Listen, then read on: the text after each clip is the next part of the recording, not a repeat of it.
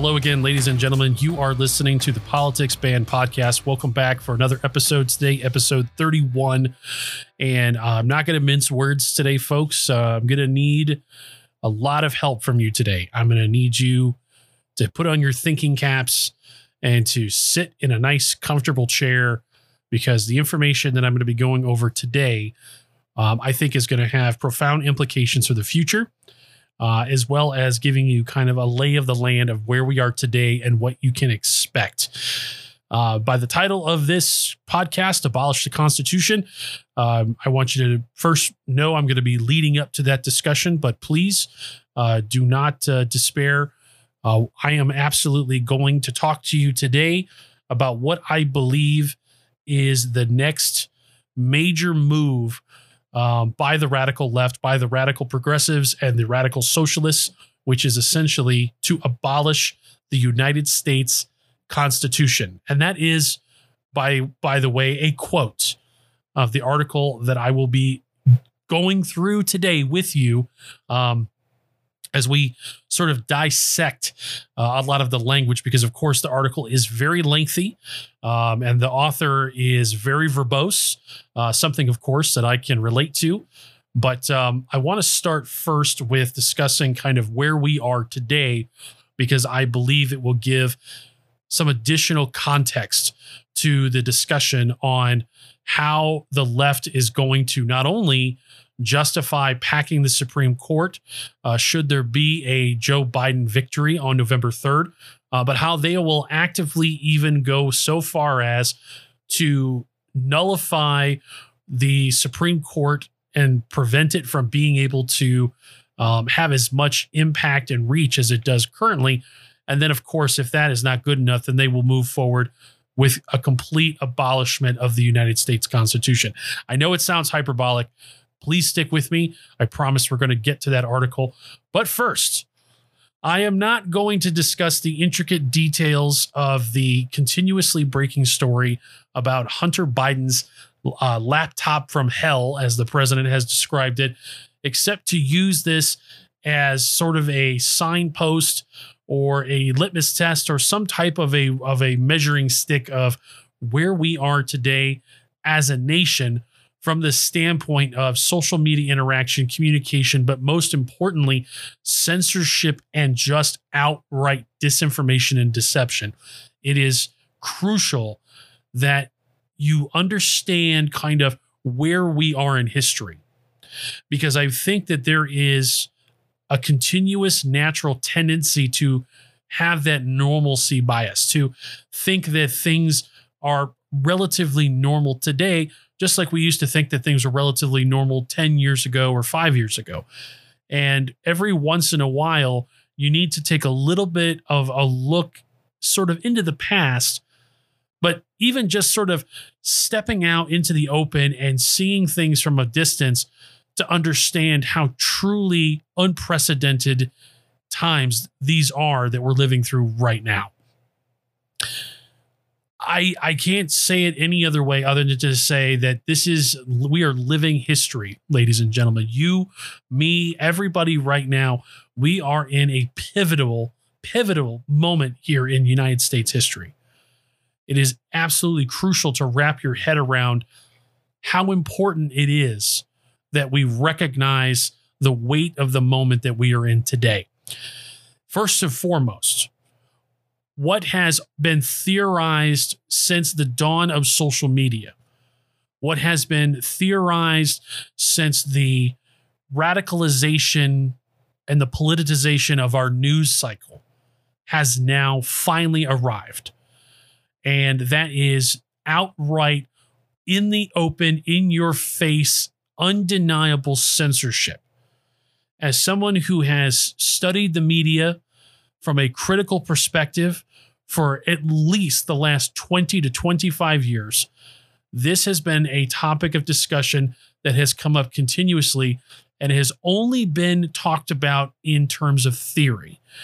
We have only discussed it sort of on the fringes, discussing how social media censorship will eventually become so overt that it is undeniable.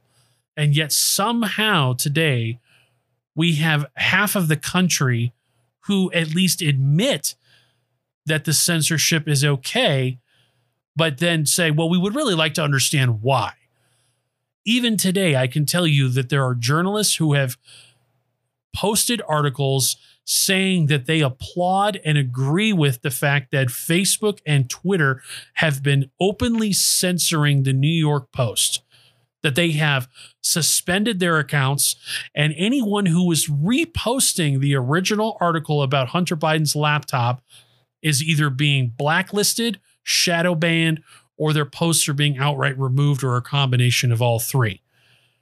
This is overt censorship. It is no longer, beneath the veil. It is no longer behind the scenes. It is no longer something that just happens to a few individuals who appear to be connected, but they're able to kind of sort of dance and dodge around the subject, saying, well, they broke this particular community guideline, or they broke that community guideline, or, like Alex Jones.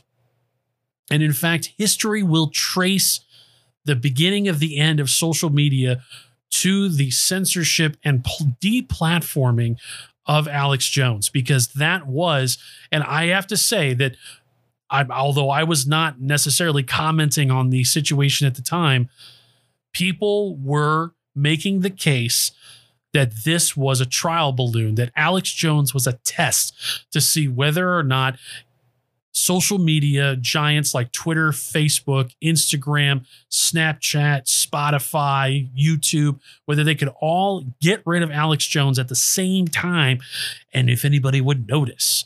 And if everybody did notice, would they lose their minds and cancel their services and stop their browsing?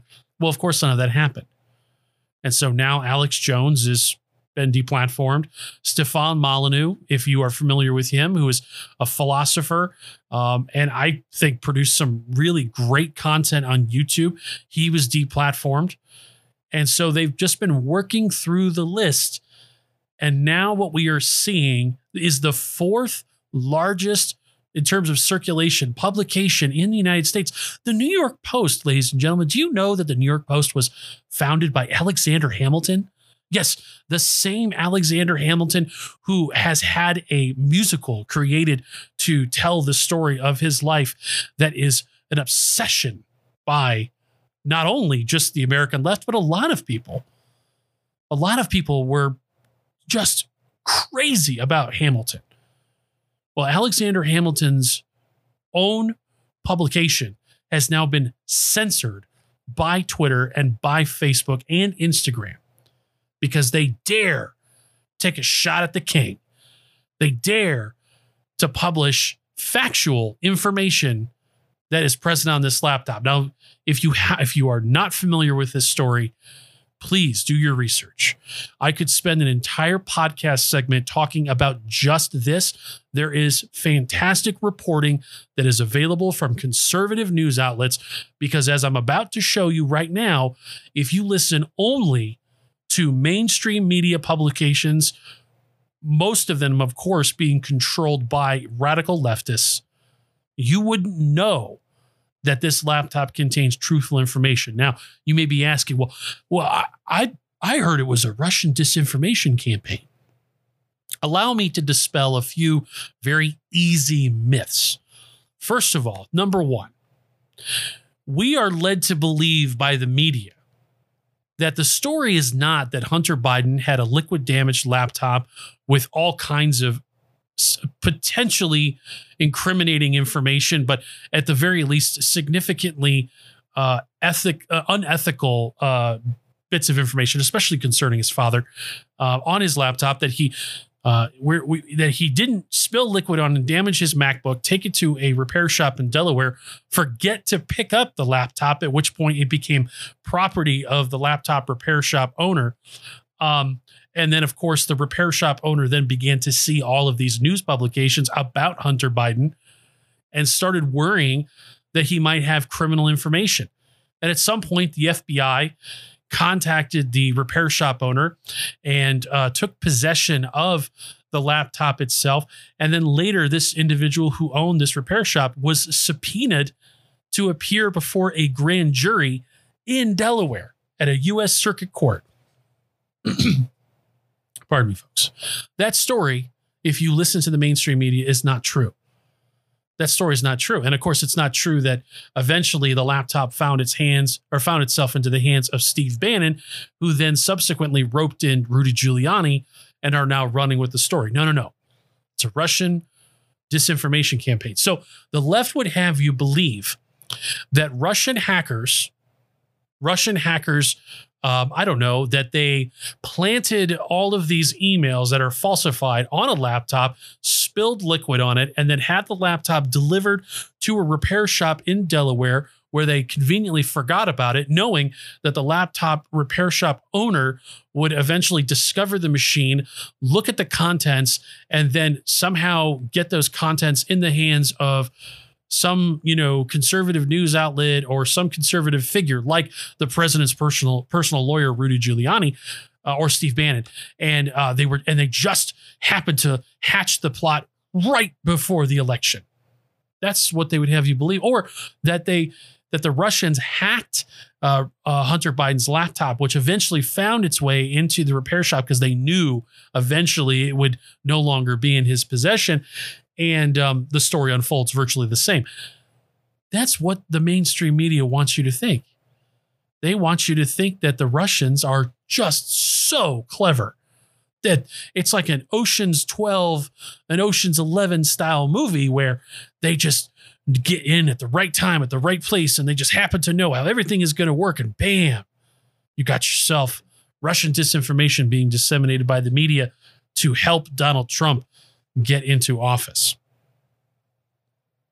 How ridiculous does that make you feel that this is the level of intelligence that the media thinks you have? They think that you are so stupid that you would believe this crazy,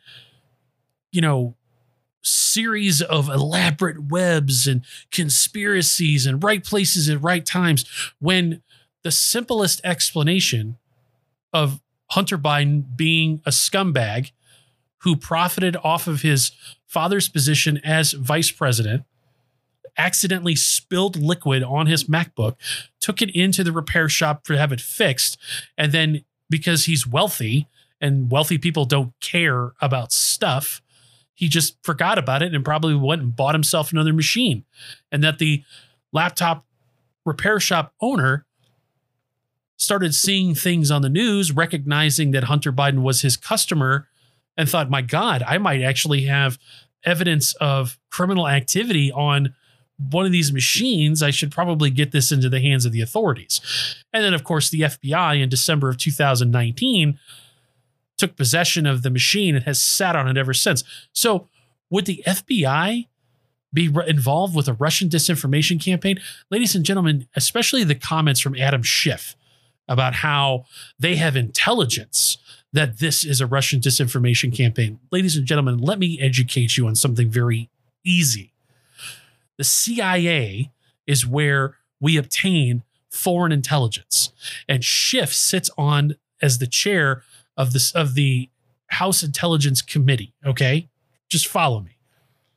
Hunter Biden wouldn't be involved in terms of an intelligence investigation because he's an American citizen. This situation took place on American soil. The FBI investigates federal crimes. The CIA does not. They don't have any legal authority to operate within the United States. There is no intelligence because there's no jurisdiction.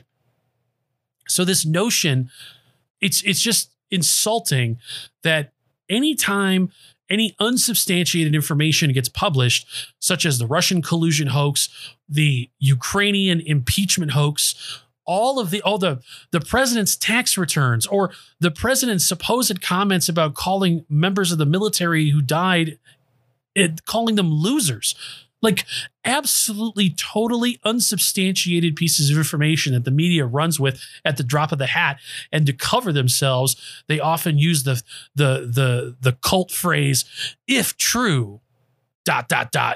some lie inserted here." So this double standard by which they claim, well, this is just a Russian disinformation campaign, should be insulting to your intelligence. You know, and I know that you are perfectly capable of reading the stitches on the fastball just like I do. And this should infuriate you that the media are now so openly, so overtly engaging in disinformation and censorship. And you're literally, well, not literally, but you're figuratively being told the equivalent of who are you going to believe, me or your lying eyes? So to sort of solidify where we are today with the level of censorship that is now taking place in real time, this is the moment that we have talked about for decades. We have talked about how eventually these social media organizations, in collusion, of course, with political parties and sources of authority, such as the courts, would all intermingly work together to push a single cohesive message. And in this case, it is that the messages on Hunter Biden's laptop are part of a Russian disinformation campaign. Over on Twitter, which once again, in the process of doing research for today's podcast, I'm reminded why I cannot be over on Twitter. There is an individual named Drew Holden. Drew's own biography lists him as being like New York Times, NRO, Washington Post, DC Examiner, where he's written some pieces and stuff like that. So you could say that he's a journalist of some kind. I have never heard of him, but that doesn't mean that his information is any, less important or less true. So he begins his thread on Twitter as this: another Russian-related lie was exposed today, this time the allegation that the New York Post Biden coverage was Russian disinformation, something that every corner of the media and Democrat Party assured us was the case. Don't believe me? Well, take a look. And he starts with the article from Fox News published October 19th, where DNI head Ratcliffe says Hunter Biden laptop emails not part of some Russian disinformation campaign. All of this information, ladies and gentlemen, is being based off of statements from Representative Adam Schiff. There's no reporting that's being done. And how this begins is Schiff comes out and says over the weekend, this is part of a Russian disinformation campaign. Of course, he has absolutely no evidence to back this up because we know Schiff is a liar. So then people report on the fact that Schiff said that it was a disinformation campaign as the basis for injecting their own opinion into the article. Okay. And then that becomes followed by articles reporting about how other outlets are reporting on it. So it's a single stone kicked over the side of a mountain that creates an avalanche where reporters are reporting on other reporters who are reporting on other reporters who reported on Adam Schiff. Are you following me? Because that's the chain of how this operates. And even after these journalists were sort of caught red-handed, how did they pivot? Well, then they pivoted to reporting on each other, where then they had articles claiming, ooh, some of the people over at the New York Post withheld their byline because they were unsure about the accuracy of the reporting. Now, a byline is a journalist lingo for the author. You would say, such and such title by so-and-so. That's their byline. So in other words, they wrote the article, but they didn't attach their name to it. Who cares whether reporters at the New York Post wanted to withhold their byline? The information is out there now. So it's no longer a question of, oh, well, some people, and there was even a separate article talking about how Fox News supposedly passed on the story of Hunter Biden's laptop because they were unsure about its authenticity. This is irrelevant. Journalists are trying to obfuscate the situation by saying, well, the story might not be credible because some of these people over here didn't think that it was credible enough to put their name on it, or that they passed up on the story. That's all irrelevant. It's completely irrelevant to this discussion. So you had the director of national intelligence, Ratcliffe, that went on Fox News and put an end to this, saying there's no intelligence because there's no intelligence investigation. Hunter Biden is an American citizen. This is handled by the FBI, period. And he's like, we haven't shared anything with Adam Schiff, so I don't know what he's talking about. Okay, so that's how this starts. That's how we know that this is all BS. And I mean, if you want to come out and be like, well, maybe Ratcliffe is lying, I mean, if you only choose to believe or not believe somebody based on their political affiliation, I can't help you. Like you have to be able to use your own brain to decipher whether or not something sounds like it is true or not based on the evidence that's presented. We know that there's no intelligence investigation because the FBI is involved. The CIA has no authority here. I digress. So looking through Drew Holden's thread here, and folks, I mean, I can't even cover this to the extent by which he has so thoroughly documented the massive reach of this single lie and how it has been regurgitated almost completely in its own form all over the place. And in this case, he says, let's getting us started at CNN, who has chief Russian correspondent James Clapper. James Clapper, another Obama hack. And the fact that he is a contributor on CNN is unbelievable. He was on the program to talk about how the Post story was, quote, classic textbook Soviet Russian tradecraft. Does Clapper not realize that the Soviet Union doesn't exist anymore? I mean, who talks like this? And then Clapper says he did an anatomy of the dubious story. CNN's own Twitter post says, this is a quote. I think this is from Clapper. To me, this is classic textbook Soviet Russian tradecraft at work. The former director of national intelligence, James Clapper, says, as authorities are investigating if recently published emails are tied to a Russian disinformation effort targeting Biden. And of course, what's the headline? The anatomy of the New York Post's dubious Hunter Biden story. That's CNN. We're just getting warmed up. Over at the New York Times, Drew says, but right behind them was the New York Times, who ran a similarly incredulous story and whose chief political reporter, this is Maggie New York Times, who is this? Maggie Haberman, another hack, doubled down on the Russian disinformation angle. This is the headline. Trump said to be warned that Giuliani was conveying Russian disinformation, confirming the Washington Post reporting that Trump was given a warning about Giuliani and Russian misinformation late last year. Around that time, other Trump aides tried keeping Giuliani from the president because impeachment he had helped spark was underway. Ladies and gentlemen, I mean, the information that is present on this laptop is as far as I'm concerned, is the torpedo of the impeachment scandal. Literally everything that they've accused President Trump of doing, everything. Profiting from foreign governments, quid pro quo collusion with other governments has taken place under Joe Biden. I mean, and going through it might be beneficial, and I might do it at a later date. But the information is out there from much better sources than myself, and I would exhaust an entire podcast going through the conspiracy.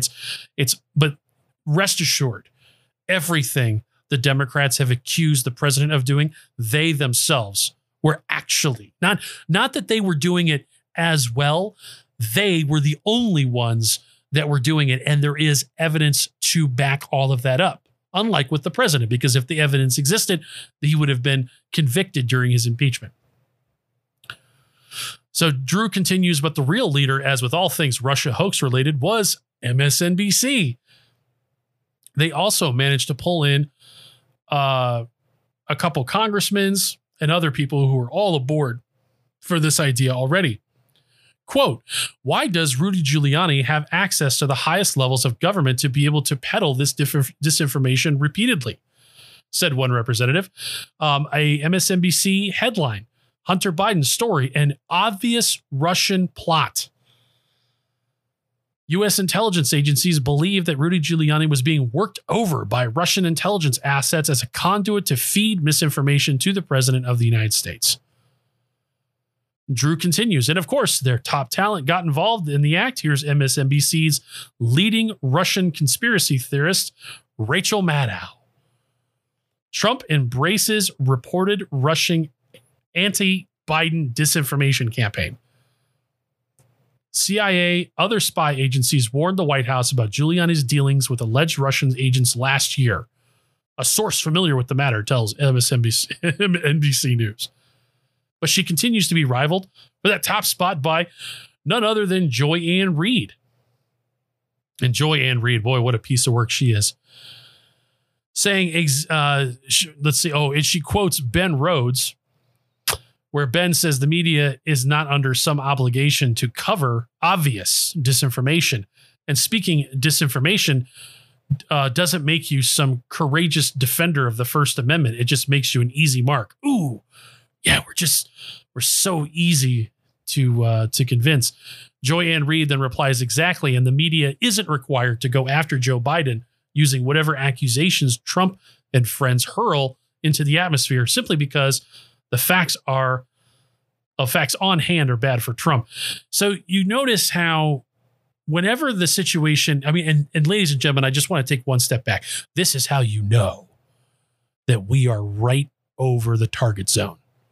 This is how you know that if the bombs are dropped right now, they are going to decimate the Democrats, politically speaking, of course.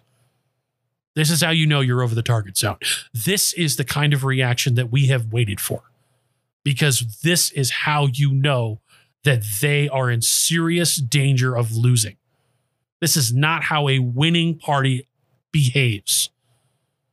They have a stench of desperation, the likes of which is historically unprecedented, to the point where media outlets, where the Democrats who used to complain during the Obama administration about the fairness doctrine, which was a piece of legislation that used to require, or at least was theorized to require, equal time on television and radio. And the reason why they wanted the fairness doctrine was to destroy talk radio, was to destroy formats like podcasting or any form of actual media.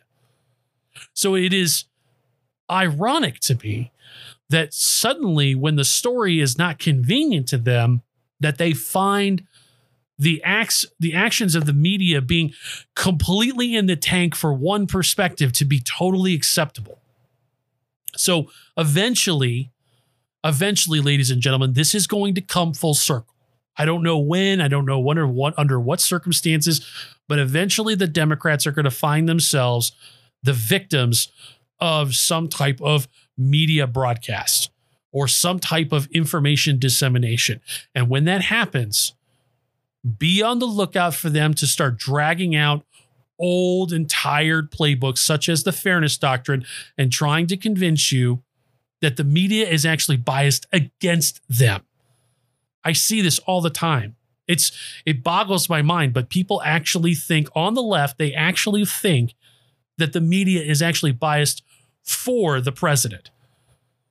I don't know what planet they live on, but it ain't named Earth, because this takedown that Drew Holden has shown, and I mean, he shows PBS on their NewsHour program where it says, report, a senior former intelligence official tells me President Trump's entire national security team warned him that Giuliani's information coming out of Ukraine was likely Russian disinformation that Trump suggested, shrugged the warning off. So attack the messenger, claim that Giuliani is a Russian asset, although they've tried to claim that the president is a Russian asset. And this is spread everywhere. Now, there's something noticeably absent from all of these articles. They focus on two things. One, they focus on claiming that the story is a Russian disinformation campaign. And two, they focus on previous reports that Giuliani was a Russian asset. But what's missing, ladies and gentlemen? A denial from the Biden campaign. A denial from Hunter Biden. No one is disputing the authenticity of this information. They're just disputing where it may have come from.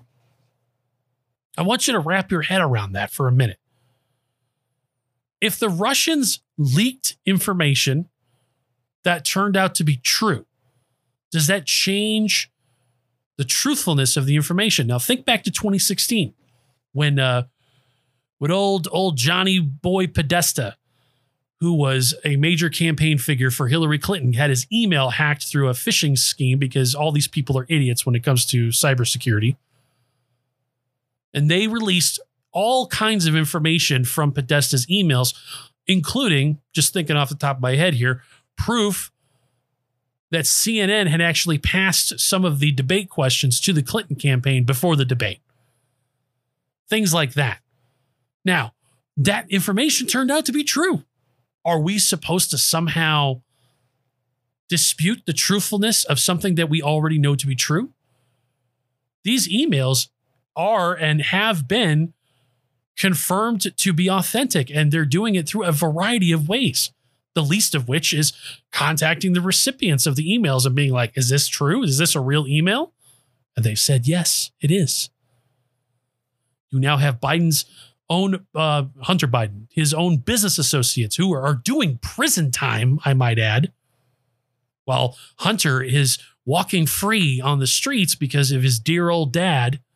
Well, they're pretty upset, and they're rolling on him hardcore. So they'll be using those emails that they have now obtained through his business associates to confirm information on the laptop and authenticate it. Only a matter of time. You have NPR, CBS News, Washington Post, Business Insider, Newsweek, USA Today, Mother Jones. I mean, you have Senator, is it Senator? Yeah, Senator Chris Murphy. C-SPAN. I mean, and you have all these white checkmark or blue checkmark individuals on Twitter. Ben Rhodes, where he says one of the loudest voices in all of this continues to be Ben Rhodes, which is pretty incredible when you consider the only reason we even know his name is because he duped a media establishment that loved his boss. I mean, this is a huge list. Evan McMullen, all the anti-Trumpers, Bill Kristol, David Frum, Joe Walsh. I mean, it's enormous. And here he says it is on Drew. This is something that Drew said that I really liked. It is enormously dishonest for anyone to pretend that a politically inconvenient story is disinformation from a hostile foreign power. Our entire media establishment just did this again, along with elected officials and thought leaders. Shameful, just all around shameful. We can't live in a world where everything the left doesn't like magically becomes Russian disinformation. No one even bothered to show this was disinformation. All they had to do was say it and build the narrative on the left and in the mainstream media. And I mean, he's just cataloging tweets and posts from all of these news sources. It is everywhere, folks. It's everywhere. So here is the beginning of sort of what I'm trying to convey to you today. It is now more imperative than it has ever been in your lifetime or my lifetime that you be able to sift through and disseminate information and be able to determine whether or not you think something is truthful on your own. And understand we are beyond the old political rules where the truth used to typically be some type of manipulation of the context. Okay, like a good example would be how baseline budgeting works. And basically how baseline budgeting works is the budget for every single year is where you start from. So an easy example is the budget for 2021 includes a $500 million increase to Medicare that is proposed by the Democrats. Republicans get a hold of the bill. They then slash the $500 million increase to $250 million. Democrats then run to the media with the headline, Republicans to cut Medicare by $250 million. Now, it's not actually a cut. It's a reduction in the increase. So you can see how without the context of knowing that they were already going to increase the cost of the amount of money to Medicare, not decrease it, you wouldn't know that when the media reports a $250 million cut to Medicare, you're thinking, oh my God, they're actually going to slash Medicare by $250 million. No, they're just slashing the increase. That's how the old political rules used to function when it came to telling a lie. These days, they are beyond omitting context. They are outright lying. They are fabricating stories that did not happen. They are fabricating pieces of information that are false. I'll give you another really good example of this. Although this falls a little bit more into the contextual side, but I want to emphasize how easily you can be deceived if you do not look into these stories for yourself. This is from The Blaze. Headline: Political opponents accuse Trump of felony after viral tweet falsely claims he admitted to quid pro quo. Now, this is from President Trump's rally in Prescott, Arizona yesterday, which would have been the 19th, where the president was discussing fundraising, about how Joe Biden has been raising a lot of money and how the president refuses to engage in high-profile fundraising or high-dollar fundraising by calling businesses directly because it creates a conflict of interest. So he was hypothesizing that he could vastly outraise Joe Biden. And in fact, he even claimed he could raise $1 billion in one day, which, based on his description, could be possible. But he laid out a scenario by which he could call the CEO of Exxon and they could sit and have a discussion about how Exxon needs a couple of exploration permits to be granted by the federal government. And Trump say, well, by the way, could you send me $25 million? And they would do it because it would be because they would have an expectation that they're going to get something for their money. And the president acknowledged that he doesn't do this. He doesn't engage in this behavior because it would create a conflict of interest later on down the road, but that he could, and he would be very successful. That's the context of the conversation. The article says, during a campaign rally in Prescott, Arizona on Monday, Trump illustrated a quid pro quo while explaining why he doesn't make fundraising calls to CEOs of major companies.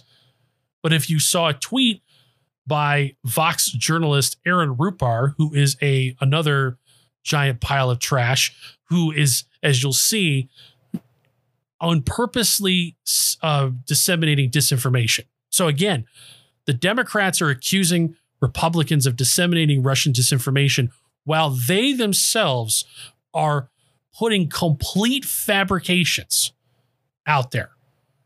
And as I'm going to illustrate, Aaron Rupar actually made it seem like the president was actually admitting to this behavior as opposed to simply hypothesizing what he would do if he was to engage in this behavior, which is a completely different situation. That's because Rupar pulled Trump's words out of context to make it appear that Trump admitted to engaging in a quid pro quo with Exxon CEO Darren Woods, cementing his tweet with the hashtag quid pro quo, making very clear the allegation he was levying against Trump. Rupar quoted Trump as saying, and then he goes on to talk about what the president said. You can look this up. I'm sure you can find it if you want to know exactly what the president said. But needless to say, Rupar completely misinterpreted the president's words. The complete misinterpretation of Trump's words ignited a firestorm on social media, resulting in the president's detractors to literally accuse him of a felony.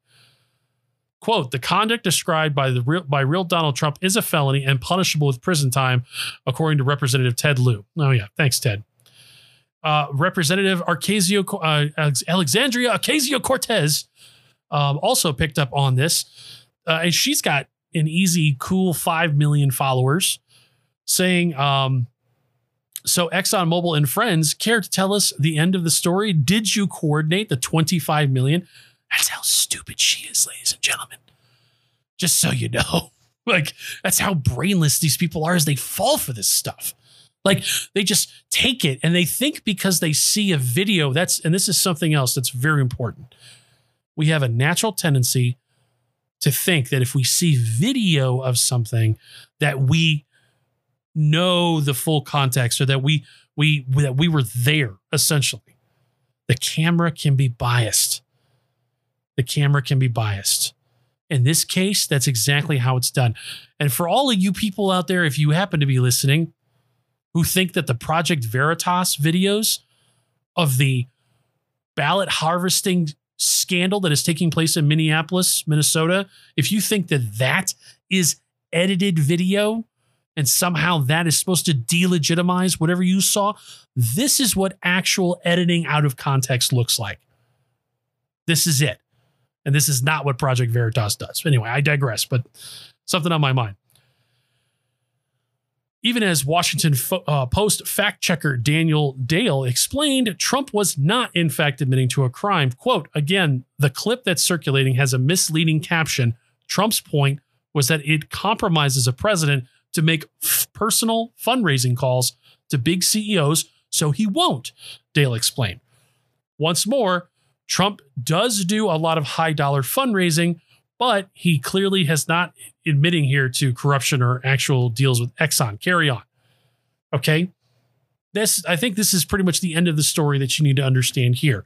But you have people in the media actively putting out disinformation about the president in order to snare people into these traps where they think that he actually admitted to committing a felony in front of a crowd of tens of thousands of people, when in fact, that is not what he said. And I was even wincing a little bit because I watched that rally live. I was wincing and cringing a little bit when he was saying that, because I thought to myself, oh, dude, man, someone's going to clip that and take it out of context. Boom, there it was. Almost a premonition. There's one last article I'm going to leave with. I know I've been teasing the constitutional article. We're going to get to it. This is the last example that I wanted to offer you, again, coming from the Blaze, because Lord knows there's only a limited number of sources that you can actually get real information from. Headline, Biden ad features struggling small business owner under Trump's COVID economy. Only he's actually a wealthy Democrat donor. A Biden campaign ad released Sunday attempts to portray a humble Michigan small business owner struggling to stay afloat while his business is being decimated by President Trump's COVID response. So the thing that I want to articulate first here, and again, another sort of piece of disinformation, all of these individuals, if you happen to be one, let me correct you. People out there seem to think that the economic situation that is taking place because of the COVID-19 lockdowns is somehow the fault of President Trump. I'm here to tell you that you need to look to your mayors and to your governors and your city councils and your state legislatures for placing blame firmly on whatever economic condition your business might or might not be in currently. Because, ladies and gentlemen, the president of the United States does not have the authority to shut down the American economy. So as we'll discover, this individual lives in Michigan. Michigan, who has Governor Whitmer as their current governor. And Governor Whitmer has made it very clear that she intends to violate her own laws to keep the economy of Michigan shut down. And why would they do that? Why would the governor of California move the goalposts on COVID-19 response, where they have this weird arrangement where counties have to achieve a certain kind of performance with respect to COVID values and new cases before they're allowed to open up, and they have to go in through phases? Well, as several of the northern counties that are Republican have met those standards, now they change the rules where in order for a county to open, they can't have massive infection disparities between their minority communities and their predominantly white communities. Why do they keep these states on lockdown? Because, ladies and gentlemen, they want to have you blame the president. They have managed to snare people with this lie that the reason why we ended up in the economic calamity that we have is because the president is the one who put the brakes on the economy. He does not have that authority. They can make recommendations. They can tell state governors what they think should be done. The governors in these states are responsible for their economic calamities. Very important. That's the first thing I would tell this, guys.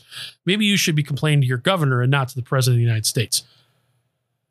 It says, for 50 years, the Blind Pig has been open and crowded, but right now it's an empty room, says, I think it's Joe Malkin, in the ad describing popular Ann Arbor, Michigan live music venue, The Blind Pig, which he co-owns. This is a quote. This is the reality of Trump's COVID response. He continues, we don't know how much longer we can survive not having any revenue. A lot of restaurants and bars that have been mainstays for years will not make it through this. I completely agree. I think that's a factual statement, minus the part of it being a consequence of Trump's COVID response.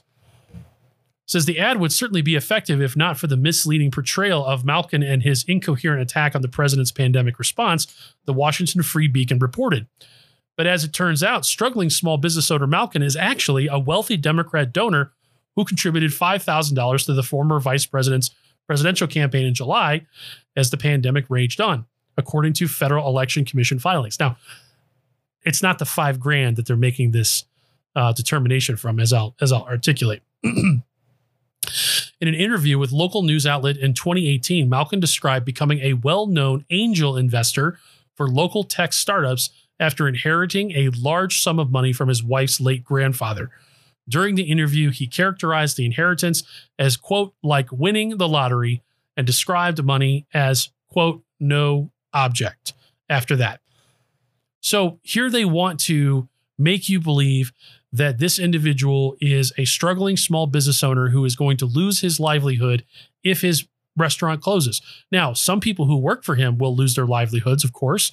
The people who are, the bussers, the waiters, the cooks, the people who clean the dishes, all of those people stand to lose their jobs if the restaurant closes.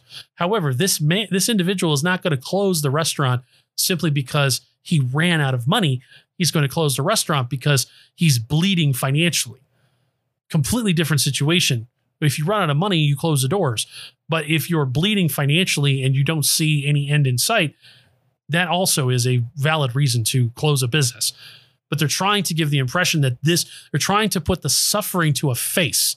And instead, they chose somebody who apparently has inherited a lot of money, which is great. That's perfectly fine. I'm all for estate inheritance. It probably would be, interesting to remind this gentleman here that the Democrats want to tax your estate inheritance tremendously, even though the money that you are inheriting and the property that you are inheriting was already taxed when the income was earned. So it's double taxation.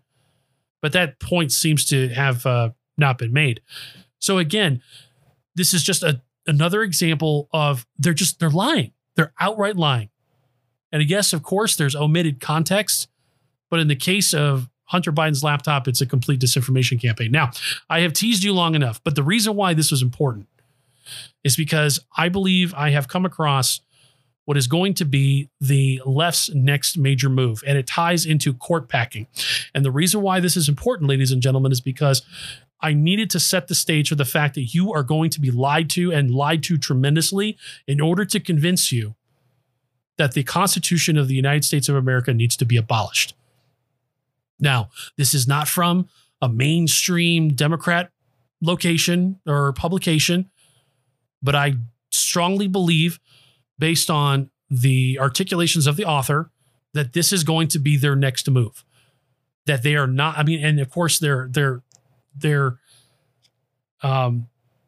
sort of modus operandi, their MO is that they never quit, they never stop.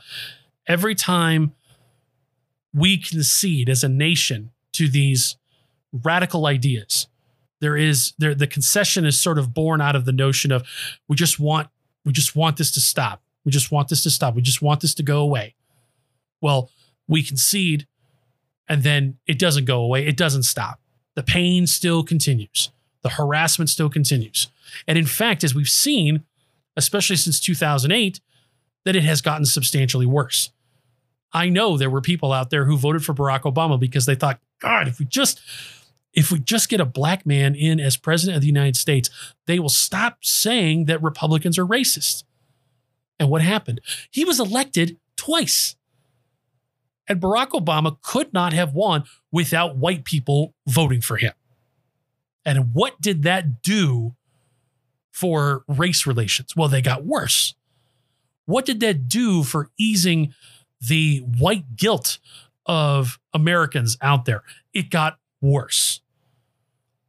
So you have to understand that if you were approaching these situations and conceding from a standpoint of, I just want the pain to stop, I just want the guilt to stop, your weakness is being exploited. That is why I keep harping on Dan Bongino's proclamation that the old rules are dead, the new rules are in effect. And the new rules are, we don't concede ever on anything.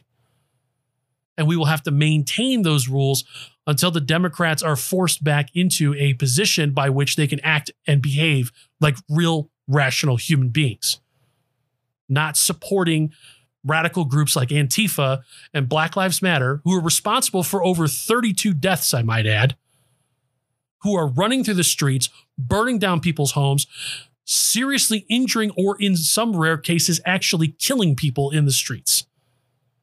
It's only going to get worse, and you need to be prepared for that. Regardless of what the outcome is on November 3rd, it is going to get worse. I'm sorry to be the one to tell you this. I really wish it wasn't true. I don't want any of this. I don't want the violence. I don't want the property destruction. I don't want the loss of life. I don't want any of it. I want us to be civil. I want us to be rational. I want us to act like the first world society that we actually should be. But we are quickly descending into scenes on the nightly news that look like something out of Somalia, or it's like something out of Syria. The kind of mayhem. I mean, you have reporters who have reported on in actual war zones who are saying, I have never seen anything like this before. That's how bad it is in some sectors of the country. Now, you've all heard about court packing. This has been something that Joe Biden and Kamala Harris refuse to answer, and that is because we know they intend to pack the courts should they win. And the Democrats have been struggling for justifications for court packing. Because, of course, because I want to win, or because I want to undo everything Republicans do, is not a very sexy selling point. The Democrats want to pack the court because they know that the courts can be utilized to enact their radical agenda when they can't win at the ballot box and they can't win at the legislature.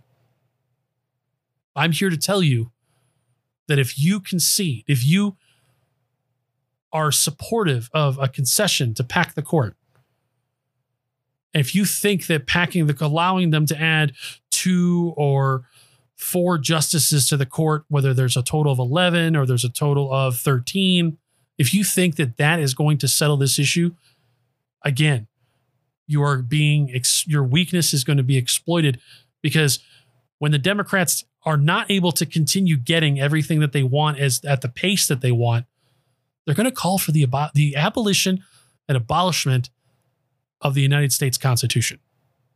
Allow me to present you with the New Republic from Osita Nava. I can't pronounce this last name. It's a little too jumbled in characters, so I'm very sorry about that. I'm very bad with names. If you listen to this podcast long enough, you'll know that. Headline: The Constitution is the crisis. The Constitution is the crisis. There's no reason why a rigged Supreme Court should have the final say on the law of our land. Now, what you're going to notice, and I'm going to do my best to be concise, but I'm warning you, this may take a bit. Suddenly, the Supreme Court is a radical threat to our democracy.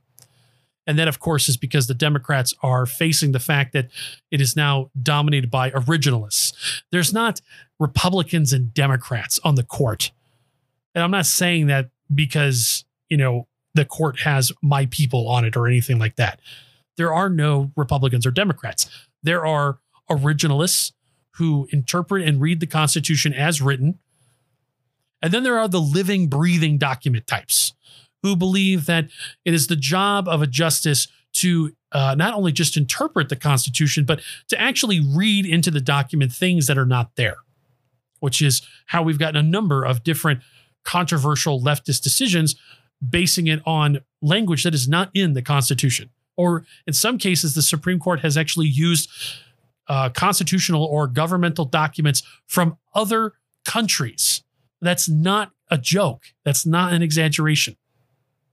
The Supreme Court has used other countries' political documents as justification for making laws or rulings here in this country. Insane. This is a verbose article. I'm going to do my best to get through this as quickly as I can. I'm going to hit some high points on it. The author says it is an almost entirely foregone conclusion that Amy Coney Barrett will be seated on the Supreme Court, cementing a 6-3 conservative majority that will serve as an obstacle to Joe Biden's policy agenda should he and the Democrat Party win full control in November. As everybody by now knows, that's a majority Biden Democrats could conceivably do something about. Progressives have been pushing court packing for years. It's one of the major items of a structural reform agenda that includes eliminating the Senate filibuster and adding new states.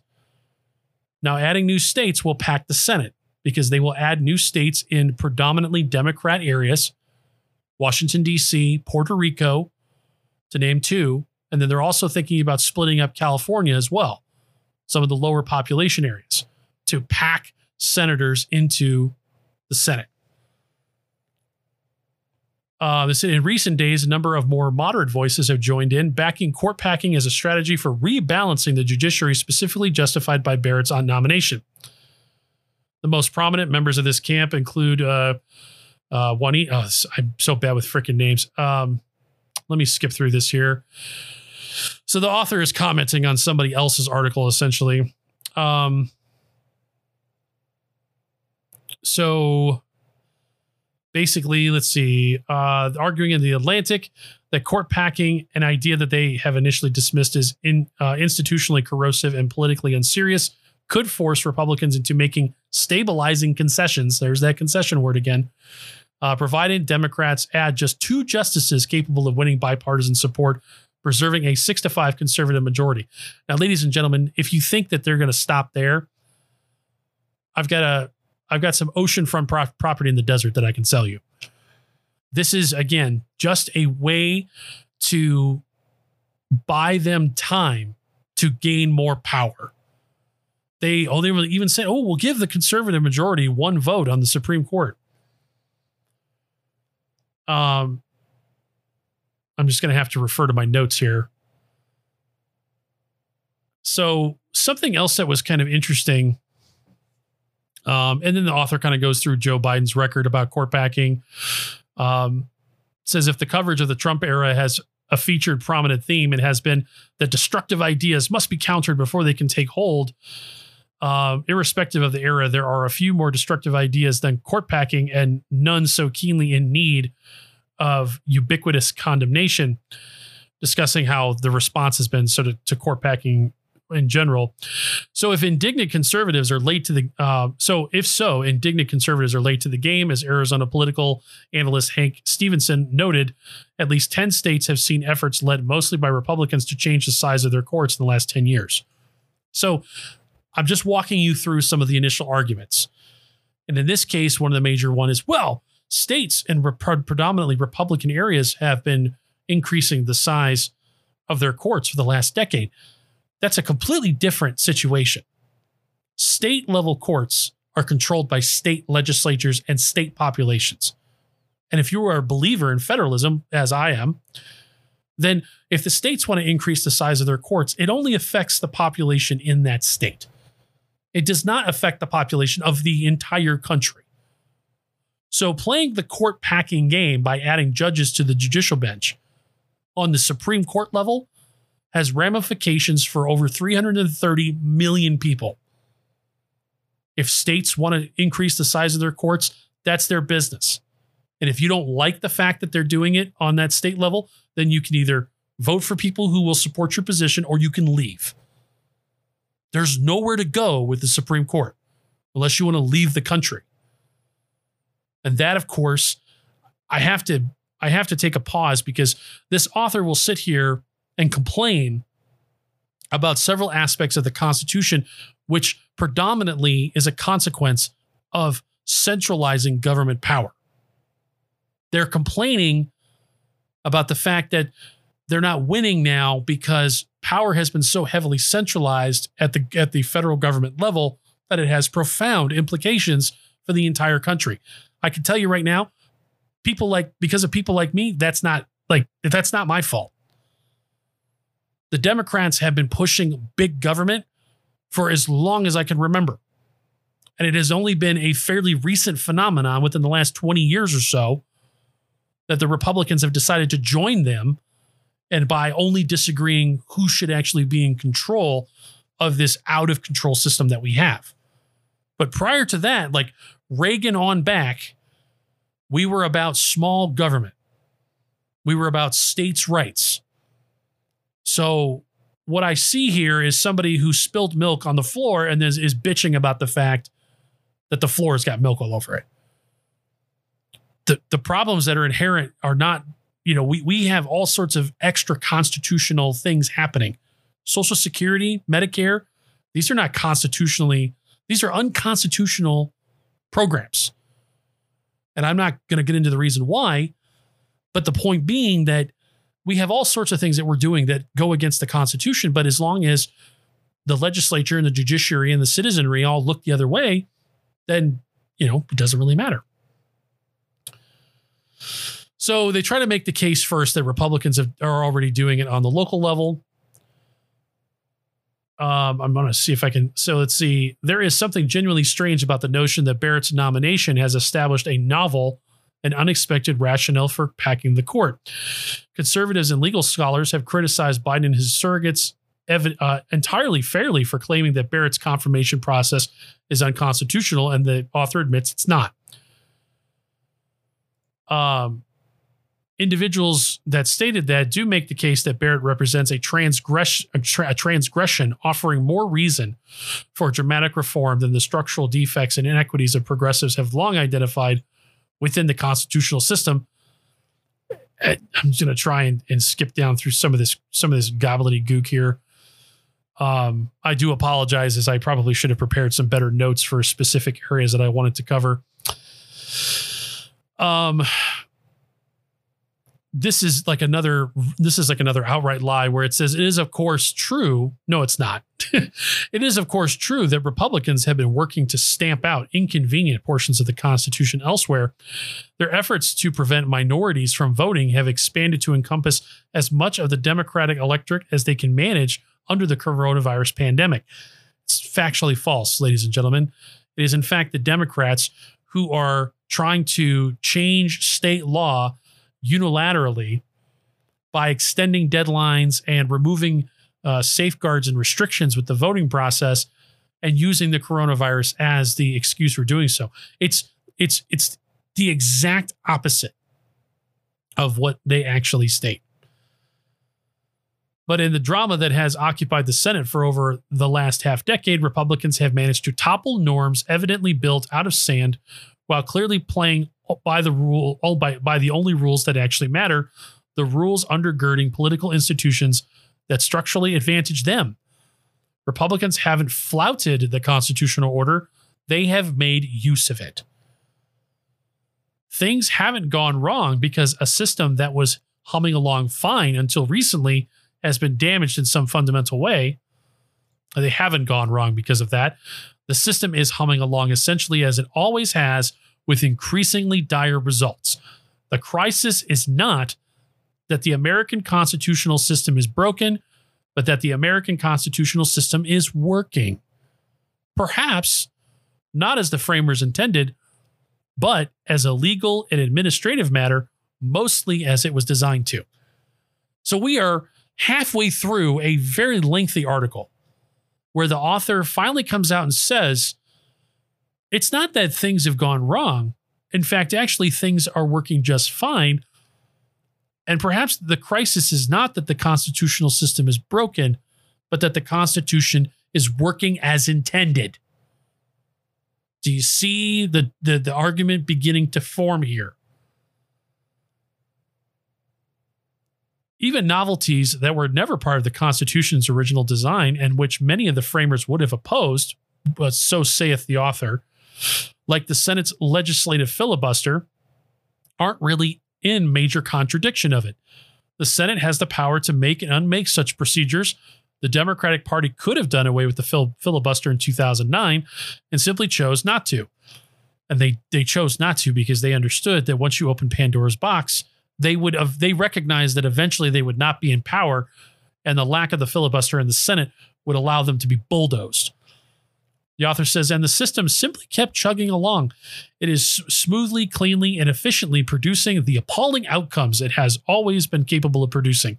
It is possible that the framers, surely indifferent about Trump's bigotry, would have been disgusted instead by the lawlessness and corruption of his administration if they were around today. So this is what they try to do. They try to use the Constitution to destroy the Constitution. They try to use the framers to destroy the framers. They twist the logic of the American founding and of the framing of the Constitution and then use it to somehow maliciously justify its destruction. Oh, this is so tiring.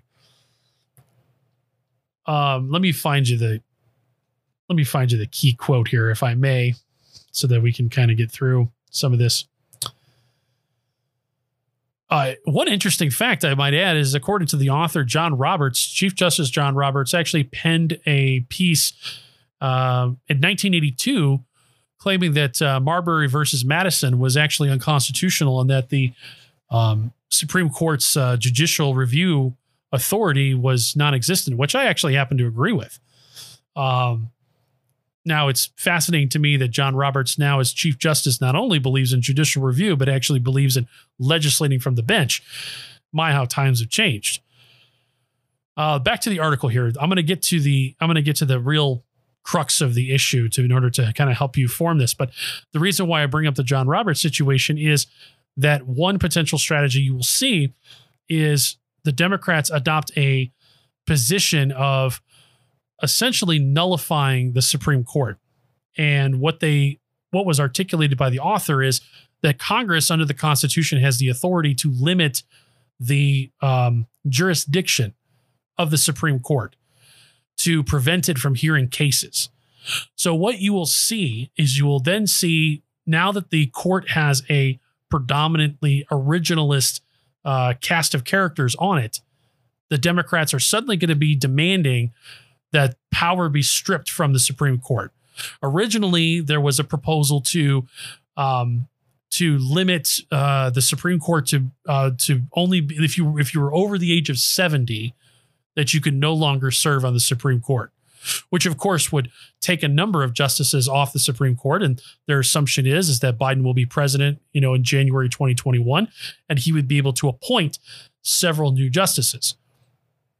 So it's examples like that. So now that the way that I described it is that the Democrats, for the longest time, they've held the gun in their hands and they've been shooting people with the gun. And every time they shoot and kill somebody with the gun, and we're all sitting here screaming and crying and yelling, they claim we're doing this for justice, that we are using this gun for the purposes of justice and equity. Well, now the gun has been taken from them. And now the gun has been firmly pointed in their direction. And what is their answer to that situation? Well, that the gun is incredibly dangerous, and no one should have the gun, and it should be dismantled and to basically be made completely harmless. You see, when they had the weapon, they were righteous in their use of it. they were absolutely justified because they were enacting justice, even though it destroyed people's lives. But then once it's turned against them, oh, that's a very, very dangerous weapon. You should probably put that down and take it apart and not use it. That's what's happening with the Supreme Court. Now that there is a potential originalist majority, they suddenly see the Supreme Court as being this massive problem when it comes to power. It's unbelievable. Going back to the article, it says, but all of these ideas pose their own problems. The legal ins and outs of jurisdiction stripping, that's what I discussed about limiting the scope, are fairly complicated, and without court packing, the constitutionality of using it to defend progressive legislation would inevitably be determined by the conservative court. A Democratic president ignoring the court wouldn't win the legal fight on a matter like abortion rights, where the issue at hand is whether the court will overturn an existing ruling progressives would like to protect and have states settle the question, not whether the court will tie Biden's hands on a new policy. I'm just skimming through. It says, as for a new convention, they talked about it. Let's see if the conservatives retake power, the country will at least marginally be better off if they still need to do the work of claiming they have a constitutional defense for shredding fundamental rights. As for a new convention, the only real push for one now is being funded by right-wing donors who assume correctly that having one today would allow them to destroy what's left of the American welfare state and the federal government's capacity to govern once and for all. This is again, just stuff like this tells me that this author is either completely ignorant or an outright liar or both. What they're referring to is the Article 5 Convention of States. The Article 5 Convention of States gives the states the ability to essentially propose amendments to the Constitution. It's not a constitutional convention. A constitutional convention is what you have when you're drafting a new constitution. But leftists like this idiot like to push this notion that the Article 5 Convention of States is a constitutional convention, claiming, oh, the right wing is just going to write a whole new document, which is a complete fabrication. The process is much more complicated than that. I encourage you to do your own research on it. I am completely in favor of it because I'm completely in favor of things like, abolishing the popular election of senators and returning senators to being appointed by states. And I'm also in favor of abolishing the 16th Amendment, which gives the government the authority to charge your income. Because I think if you were to abolish the 16th Amendment, it would completely cut the government off at the waist. And then we would no longer be talking about whether or not we should have small government or big government. The government would simply be unable to fund itself, and they would have to shrink. It would be like starving a 600-pound man. He's going to get smaller because he's not eating. Here is where things really get off the rails. That said, the American left should work towards abolishing the Constitution someday, either for a new document or a new Democrat order without a written Constitution. If a new Constitution were written, it would be our third. And they go into, again, justify this notion that we have rewritten our Constitution before. All of this took place at the very beginning of our country's history. The Articles of Confederation, as one example. This notion that we should somehow upend this document because the left has suddenly found the world an inconvenient place to exist, because the overwhelming majority of people in this country do not subscribe to their radical agenda, is just unbelievably appalling. I don't even know. It's really hard to really understand how we've even gotten here. I don't know how we even got here. Now, the author then goes through and tries to justify their claims a little bit more. But here is something I think is really telling. Let me make sure I got my see. As we approach the close of a year in which we have fought bitterly over what we should claim from our history and what we should take from these men, meaning the framers, it seems probable that we should try to inherit at least their audacity, whatever spirit convinced them they possess the consciences, excuse me, and the intelligence to create not only a new country, but a kind of society new to the world. Do we have any less right to do so? Is it beyond debate that we are their moral superiors after over 2 centuries of democratic experience here and of observing the democracies that have bloomed across the globe? We know infinitely more about the institutions that they built and the democratic governance than they did. They declared themselves the tribunes of a public that they defined and delimited for their convenience. On the day we as a people finally rise beyond narrow faction and above the power of capital to make ourselves a new republic, it is certain that we will do better, securing for truly all Americans not only a framework of now familiar political freedoms, but a framework of economic rights rooted in the notion that democratic values and a revulsion for arbitrary, unchallenged authority should shape more than just our system of government.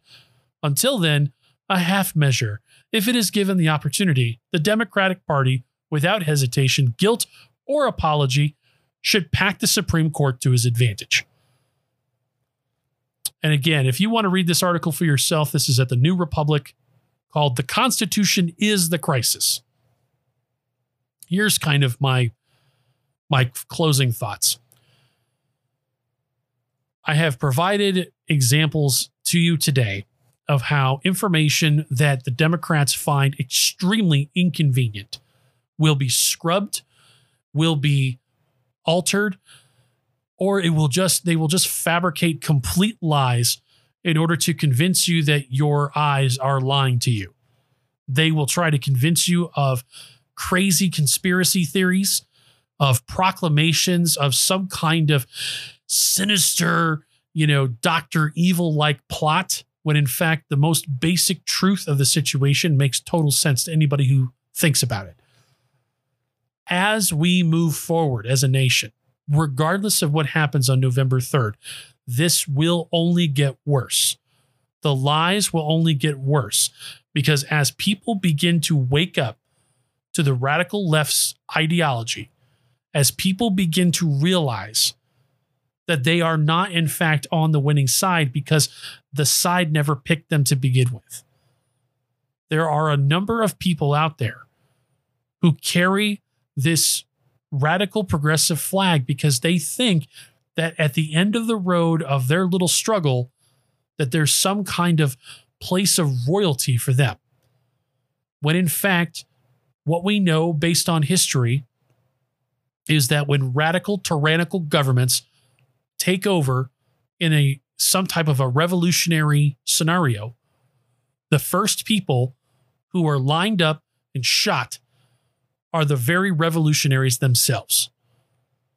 There are a lot of useful idiots out there who are carrying the water of the radical left who don't understand that at the end of this road is their own neck in a noose. And I don't mean that figuratively. History has shown us that this is the end result. And of course, the next phase, the next step as we move forward, when the left is not able to pack the courts, because I firmly believe that Donald Trump is going to win, they are going to lie in wait until their next opportunity to take total control of the government. And make no mistake, ladies and gentlemen, you're going to start hearing about how the problem in America is so complex and it is so huge that we would need to abolish our entire system completely from the Constitution on down in order to fix it.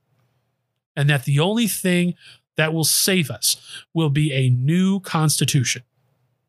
And they will be trying to convince you to convince your state legislature and your state governor to support the abolishment of the United States Constitution. And you can also count on the next time that the Democrats have control of the Senate and the White House that they will pack the Supreme Court with as many justices as they deem as necessary to have a permanent majority on that court, whether it's 13, 17, 21, 51, 101, whatever it is. And in fact, that's a favorite debate technique of mine, which is to ask people, well, how many justices need to be on the court to balance it out? Well, maybe 11, oh, okay. So you'd be fine with putting 11 justices on the court, and then we constitutionally mandate you can't add any more. Well, I think that we should be able to add more anytime we want. Okay. So in other words, you should be able to add as many as you want, whenever you want. And they're only doing this because they're losing. So this is the most important thing, because this is all very telegraphing. Even though I don't play football, I've never played football, there was a tip that I remember hearing of always watch the hips, because the hips show you where the player is going to go. Don't watch the eyes. Don't watch the hands. Don't watch the feet. You watch the hips. It's key to know where to look in terms of where your political opponents are going to move next. And ladies and gentlemen, I can tell you right now, this is not how a winning side acts. If you are the member of a political movement and you are winning the hearts and minds of people, these are not the kinds of things that you advocate for. If the system is working in your favor, you don't advocate for turning over the apple cart and starting with a new system.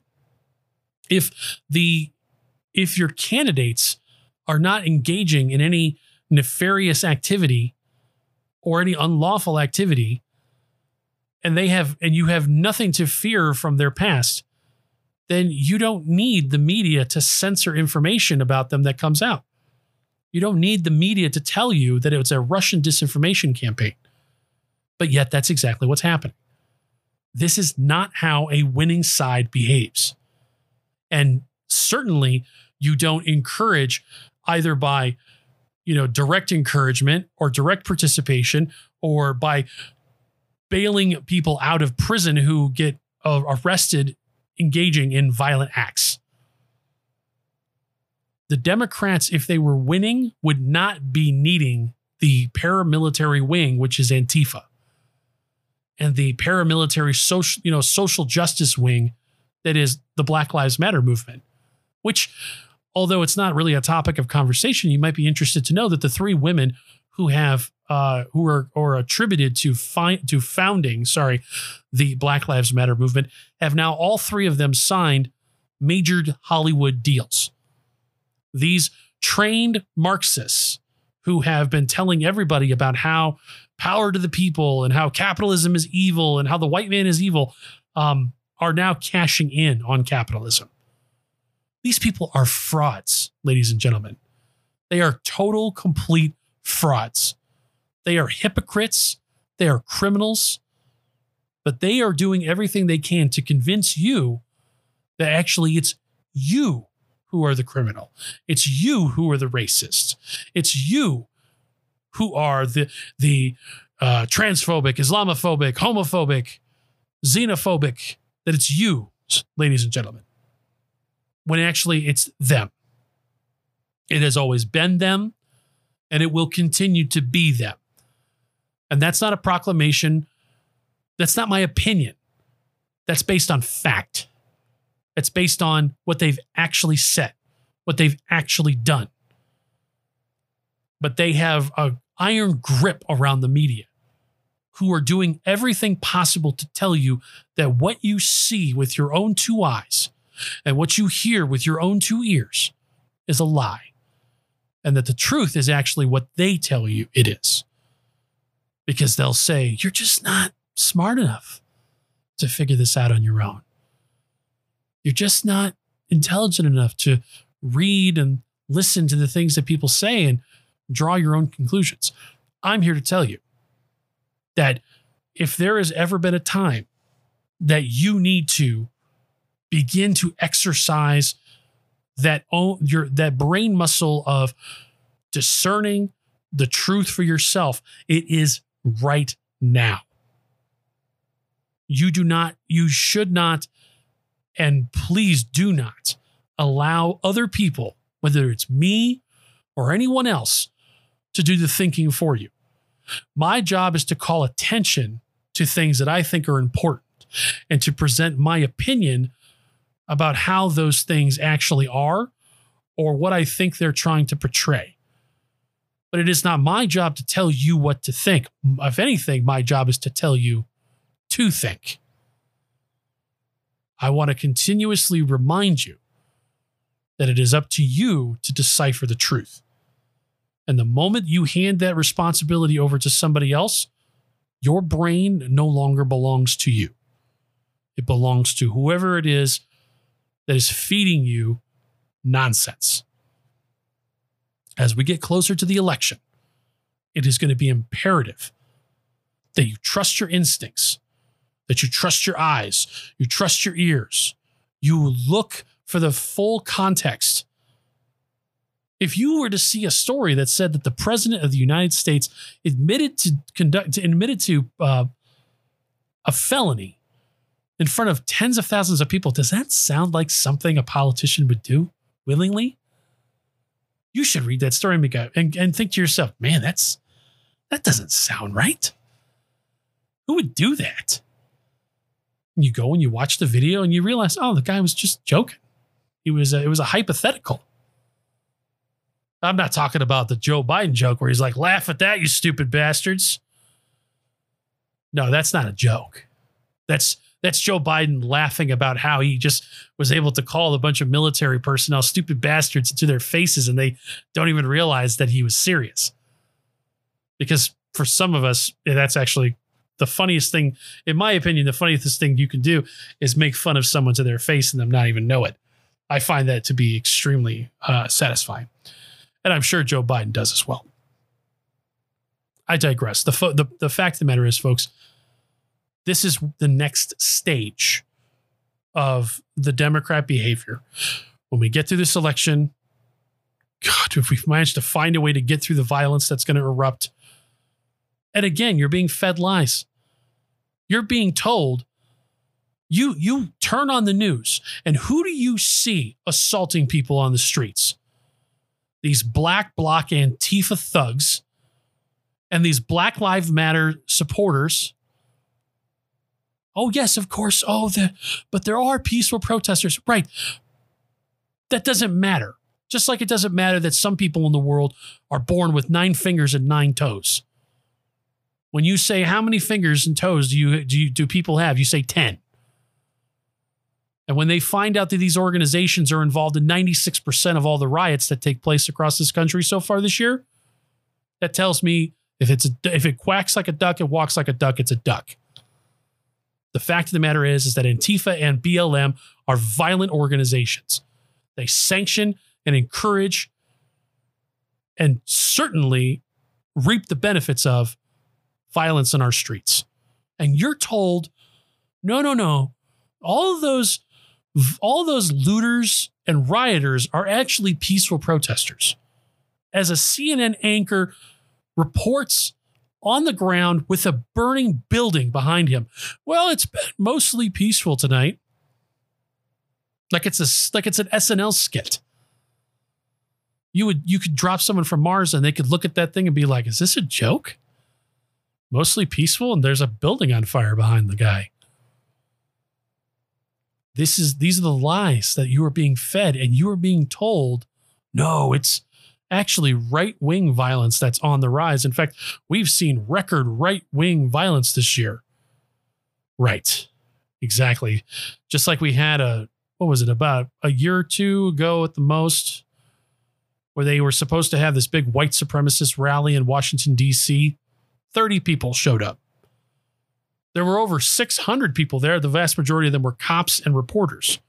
30 actual white supremacists showed up.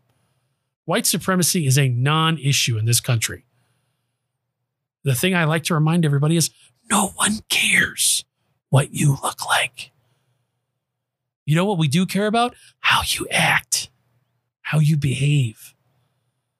And if you Want to be the nail that sticks out? You're going to get hammered. Bottom line, that's any culture across the world is like that. You want to behave in a way that makes you the nail that sticks out? You're going to get hammered. Doesn't matter if you're white, black, Latino, Asian, doesn't matter. Doesn't matter what you look like. No one cares what you look like. We are all judged by our appearance. All of us. That's what drives me crazy about these movements. There's this belief that somehow certain people in America have got a monopoly on certain experiences, as though none of us have ever experienced what it's like to be denigrated because of our appearance, or judged because of our appearance, or judged because of our age, or because of how we sound or talk, or how we dress. Oh yeah, none of us have ever experienced what it's like to be prejudged based on visual characteristics or where we're from. Yeah, right. None of us have ever had those experiences before. And if you can't tell, I'm being incredibly sarcastic. We have all experienced what it's like to be judged by how we look, by how we sound, where we live, how we dress, how we behave.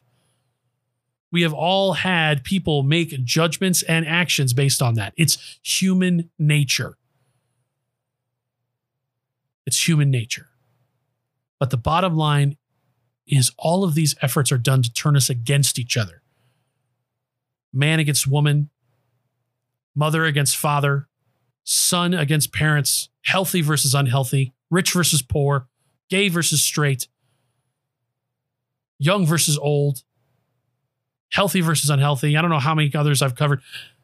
It's designed to turn us all against each other, because then we all run to Big Daddy government for the power to stomp out the other person. And Big Daddy government is only happy to exchange that power for our votes and our tax dollars until such a time when that power is stripped from all of us and none of us have the ability to do anything. And that's when they won. We will all be subjugated to the same slavery of an all-powerful, all-tyrannical government someday if we continue down this road. But until then, I wish you all the luck with the upcoming election season. I do not know when I'll have another opportunity to get behind this microphone. I'll do my best to provide any other additional information I feel that is pertinent before Election Day. But ladies and gentlemen, please be safe. Please listen to your heart, listen to your eyes and your ears, and you make up your own decisions about who you think is telling the truth and who is not. Do not allow anyone to tell you who is and is not telling you the truth. And until we meet next time, take care. Thank you very much for listening to today's podcast, and we'll talk to you next time.